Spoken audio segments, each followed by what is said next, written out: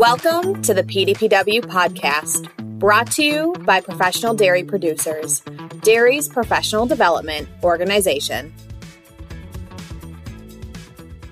Hey everybody, happy to be spending a little bit of time with you again. Today I want to talk about the power of music, because music plays an important role in our lives.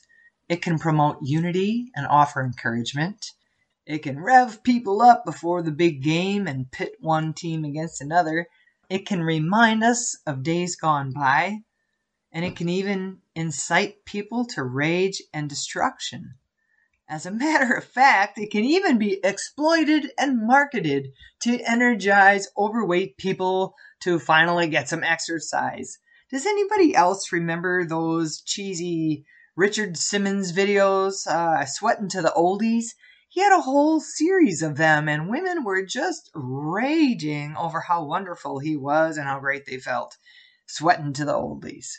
It makes sense, though, right? There's something about good old-fashioned up-tempo music that makes you want to just get up and dance, even if you know you look like a frog in a blender doing it.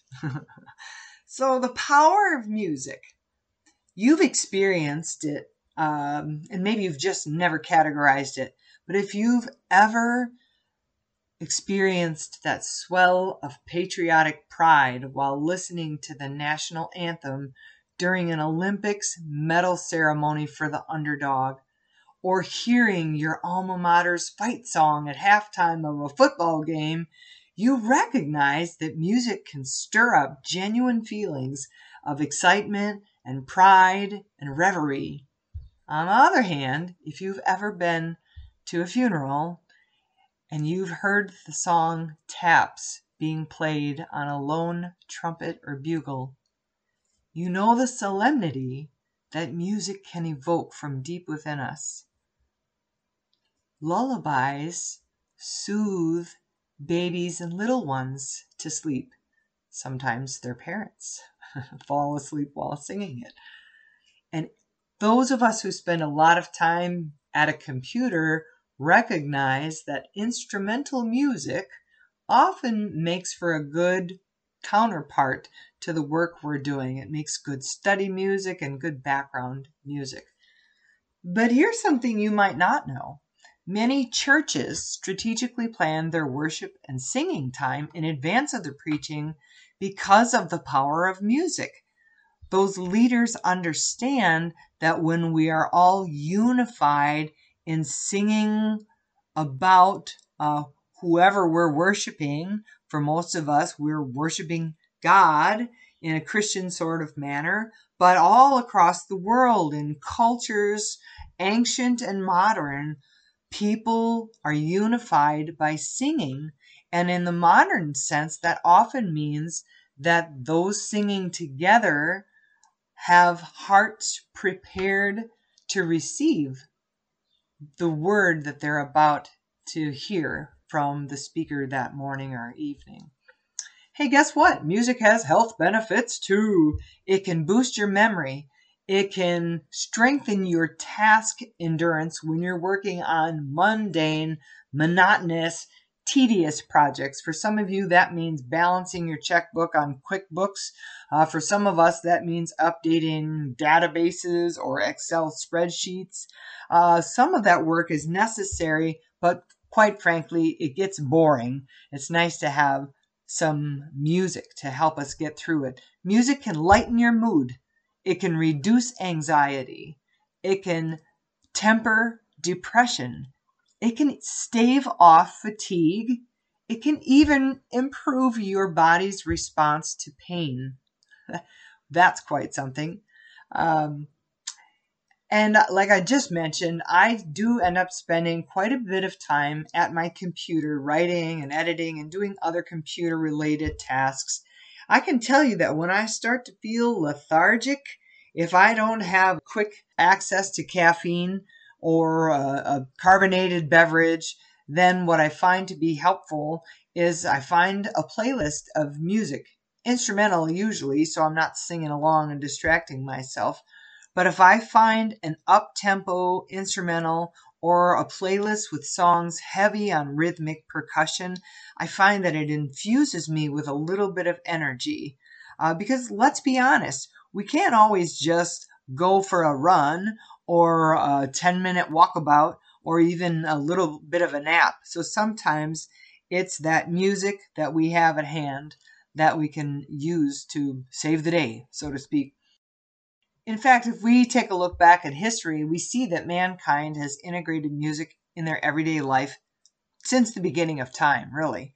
In the first book of the Bible, Genesis 4:21 records that a man named Jubal was the father of all who played stringed instruments and pipes. What are stringed instruments? Well, back in the Bible, they would have been what we call lyres and harps. Today we call them banjos and ukuleles and mandolins and guitars and so on and so forth. Harps also come to mind. So who was this Jubal guy? Well, Adam would have been the first generation of man, and Jubal, if you're reading along in the Bible, was in the 8th generation of Adam's family tree. So we're talking about a guy who lived a long time ago, and it sounds like he invented a lot of those instruments. Here's something that's pretty cool. It's been proven that music plays a role in the development of a baby even before they're born. When that mama is around the 16 to 18 week mark in her pregnancy, studies show that that baby's brain can understand music.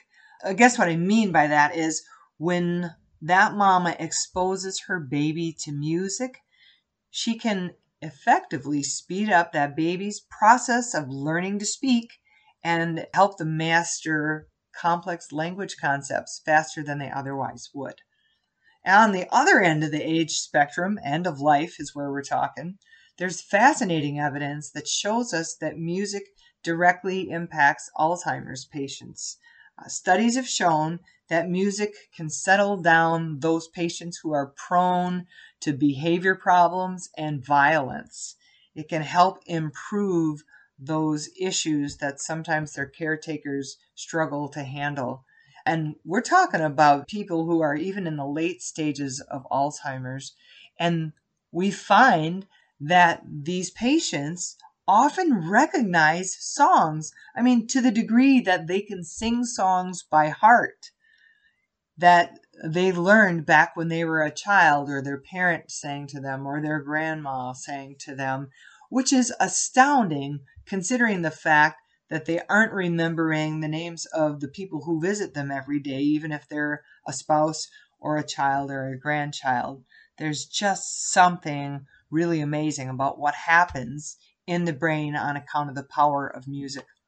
And I want to sit here for a little while and talk about music and its relationship with memory. Probably everybody listening has heard a song that immediately brought to your remembrance a memory from the past. It's happened to me. I tell you, I love it when these are happy memories. Maybe it's the song my husband and I danced with each other to on our wedding night. Maybe for you, it's a song that was popular when you graduated from high school, or your volleyball team won the state award. Maybe you were reminded of your college days or that first job you took. If you're someone who's into showing cattle, there's probably a country song or two that bring immediately back to life a specific show, a specific cow, a specific set of people that you worked with on your string of cattle. You might even think you can smell the wood chips in the cow barn. There really is something powerful about how our brains resonate with music that makes memorizing so much easier. So at our church, we have a Bible quizzing program for kids as young as 5 and 6 years old, all the way up to 18 or 19. And on the national level, our music ministry team has put together recordings, just very short songs that incorporate the precise memory verses that will be part of that year's quizzing material. I'm talking about 5 and 6 year old kids who listen to these short songs that are Bible scriptures over and over and over again. And they're memorizing hundreds of Bible scriptures exactly. I'm talking about word for word, so that when they're in competition, they are ready to hit the buzzer and answer questions either related to the memory verse or recite that memory verse from beginning to the end and where in the Bible it's found. It's amazing how music can help us memorize. But you know what? I guess that's probably not real surprising. Think about your own life. How many songs do you know the lyrics to by heart? Think about the songs that were popular when you were in school. Think about theme songs to television shows you watched all the time, and even commercials. We can sing every last song. We know where the saxophone comes in and where the cymbals clash at the end. We even can memorize songs from genres we don't even typically listen to, whether they're songs from the Dean Martin, Frank Sinatra, Sammy Davis Jr. era, or from the 50s, 60s, 70s, 80s. Think about all the Christmas songs that you know every single word to, or most of the words to. It's astounding how much music lives in our brains and allows us to memorize things that we wouldn't otherwise be able to retain in our brain. I mean, if we think about it, there are countless works of great literature, famous speeches that really would be easy to memorize if we do a word count and then think about how many songs we know the lyrics to. I know parts of some famous speeches like "I have a dream" or "Ask not what your country can do for you, but what you can do for your country." And "the only thing we have to fear is fear itself." But I tell you what, I don't have the Declaration of Independence memorized. Do you? I could give you a tip because I'm looking at Google. "We hold these truths to be self-evident, that all men are created equal, that they're endowed by their Creator with certain unalienable rights." That's the Declaration of Independence. Do you have the preamble to the Constitution memorized? You could. It starts with, "We, the people of the United States, in order to form a more perfect union," and la la la la la, and it goes on. But I'll tell you, I've never learned those. I've never memorized them. I've never even tried to set them to music. Frankly, I'm not even confident I could recite to you the 4-H pledge. It's been a little while since I've been around people reciting it. What I know for sure, and you do too, is that music can trigger memories that we actually really would prefer not to remember. I'll tell you a story. I'll try to keep it short. Many of you listening know that when I was 16, I was diagnosed with a very rare form of childhood cancer. And because it was so rare, I was treated quite aggressively for it. Doctors didn't really know how to treat it. So I had 13 months of chemotherapy, 8 weeks of radiation, and those chemotherapy, well, it was all very brutal. Generally, I was in the hospital for 7 to 10 days, and I felt miserable pretty much the whole time. Intestinal discomfort is a Sunday school picnic way to describe it. It was brutal. It was awful, and I was nauseated and throwing up a lot. Sorry to be graphic. So anyway, a few weeks into my treatment plan, I was delighted to have some friends of ours stop by. Actually, the friends, Bob and Jeannie, were my parents' age. My brothers and I were we were really friends with their daughters. But Bob and Jeannie were our coaches, our advisors, really, for the Fond du Lac County Junior Holstein Association group that my brothers and I were a part of.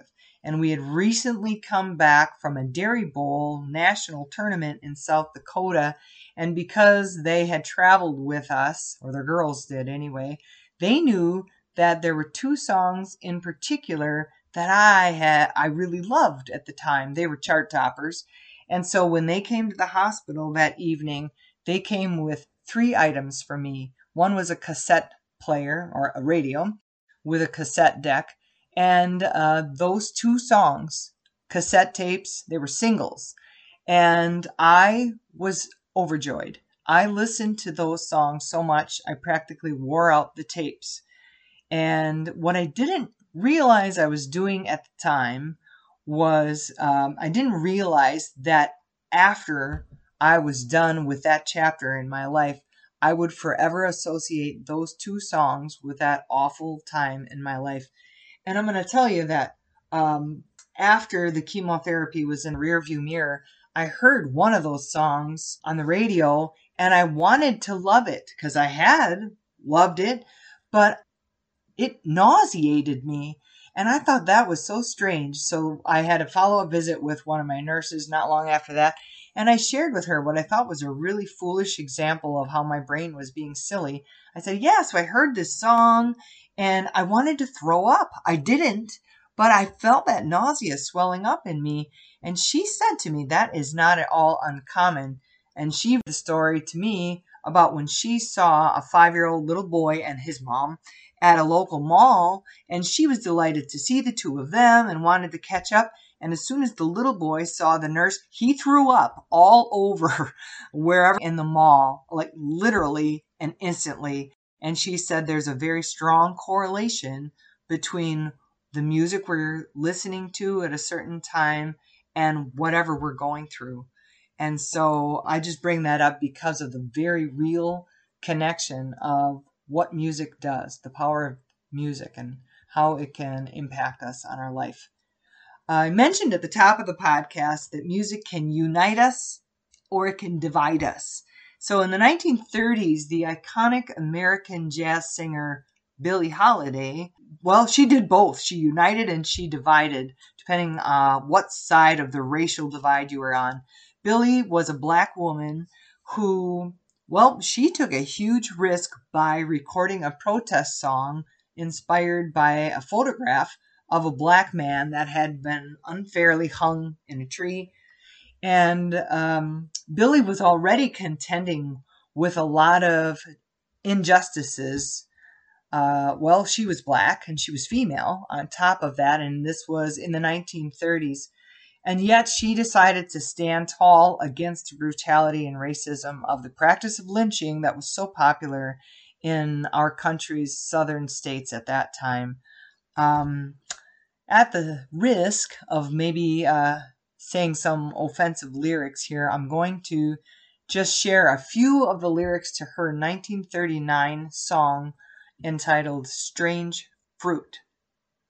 Southern trees bear a strange fruit, blood on the leaves and blood at the root, black bodies swinging in the southern breeze, strange fruit hanging from the poplar trees. So maybe that's not considered very graphic given the types of lyrics that we're exposed to day in and day out in the 2020s here, which is a sad testimony, if you ask me, about what we're allowed to hear. But when we think about the Vietnam era, if you were to Google the songs that were popular in that time, there's a whole rash of songs that you and I probably know the words to that were all about protesting and rebelling against America's involvement in the Vietnam War. I'll just list a few of them, but there's tons. Crosby, Stills, and Nash had a song called Ohio. 4 Dead in Ohio, I think that referenced the massacre at Kent State University. Barry McGuire's song Eve of Destruction riled people up. The Animals sang, "We gotta get out of this place." John Lennon's famous Give Peace a Chance rallied people and united everybody against war and for peace. And there's so many other songs and artists like Bob Dylan, The Doors, Creedence Clearwater Revival, Jimi Hendrix. I could go on, but I won't. And unfortunately, sometimes music propels people into a very dark side. Cult leader Charles Manson proved that fact back in the summer of 1969. He led others, including some of his family members, on a diabolical murder spree that ended in 9 homicides, including one of a pregnant lady. And he insisted, when he was asked about what motivated him to do such heinous things, he insisted that the Beatles' hit song, Helter Skelter, had a coded message in it just for him that was prompting him to murder all these people.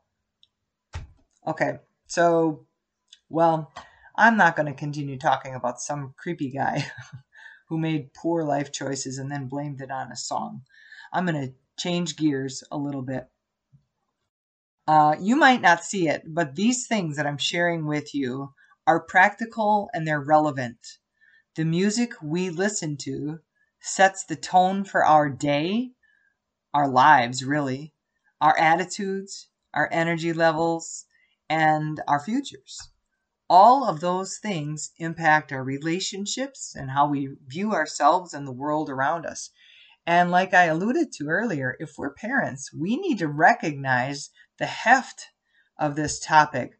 Our children are constantly bombarded by music at every turn.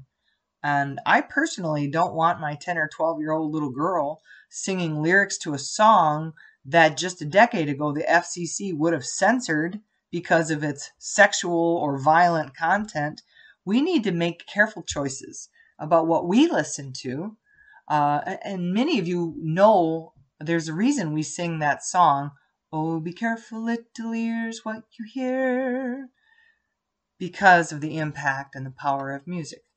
I want to encourage you to consider what songs make up the soundtrack of your life. I know we can't change the songs that we already have embedded in our memory, but we can certainly be more selective in our future choices. What songs bring joy and contentment to you? What type of music energizes you? What type of music calms you down when you're feeling stressed? And what genres of music do you incline toward when you just want to chill out? I'm going to take advantage of a few minutes more of your time to bring to you what I consider an incredibly powerful movement, or moment, I should say, in our history. If you were to search YouTube for a video entitled "The German Sniper and the American Soldier with the Trumpet," you'll understand the power of this story. In that video, a 96-year-old American soldier, he served in World War II in the invasion of D-Day. He tells his story himself. And so it was 2 weeks after D-Day, and Captain Jack Tueller was, as you can imagine, stressed out. So he grabbed his trumpet. He found that playing music on his trumpet helped relieve the tension and the fear. But his commander took one look at him and said, "Jack, don't you dare play that tonight. There's one more sniper out there." But Jack said, "I thought to myself, that German sniper is as scared and lonely as I am. I'm going to play his love song." So in the video, we get to hear Jack playing the song on his trumpet that he played all those years ago in the darkness on that cold, wet night back in 1944. So the next morning comes along, and a Jeep approaches where Jack is and where he had spent the whole night in the cold. And as the military policeman walked toward him, he said, "Hey, Captain, there's some German prisoners in that Jeep back there getting ready to go to England. One of them keeps saying to me in broken English, 'Who played that trumpet last night?'" And as soon as the words were out of the sniper's mouth, he saw Jack, who said, "Well, I did." The German sniper burst into sobs, and he said, "When I heard that number you played last night, I thought about my fiancée in Germany. I thought about my mother and my dad, my brothers and my sisters, and I couldn't fire the gun. And that German sniper held out his hand toward Jack, and Jack said, 'That day I shook the hand of the enemy.'" Folks, Jack Tueller and the unnamed German sniper knew firsthand the power of music. And now You do too.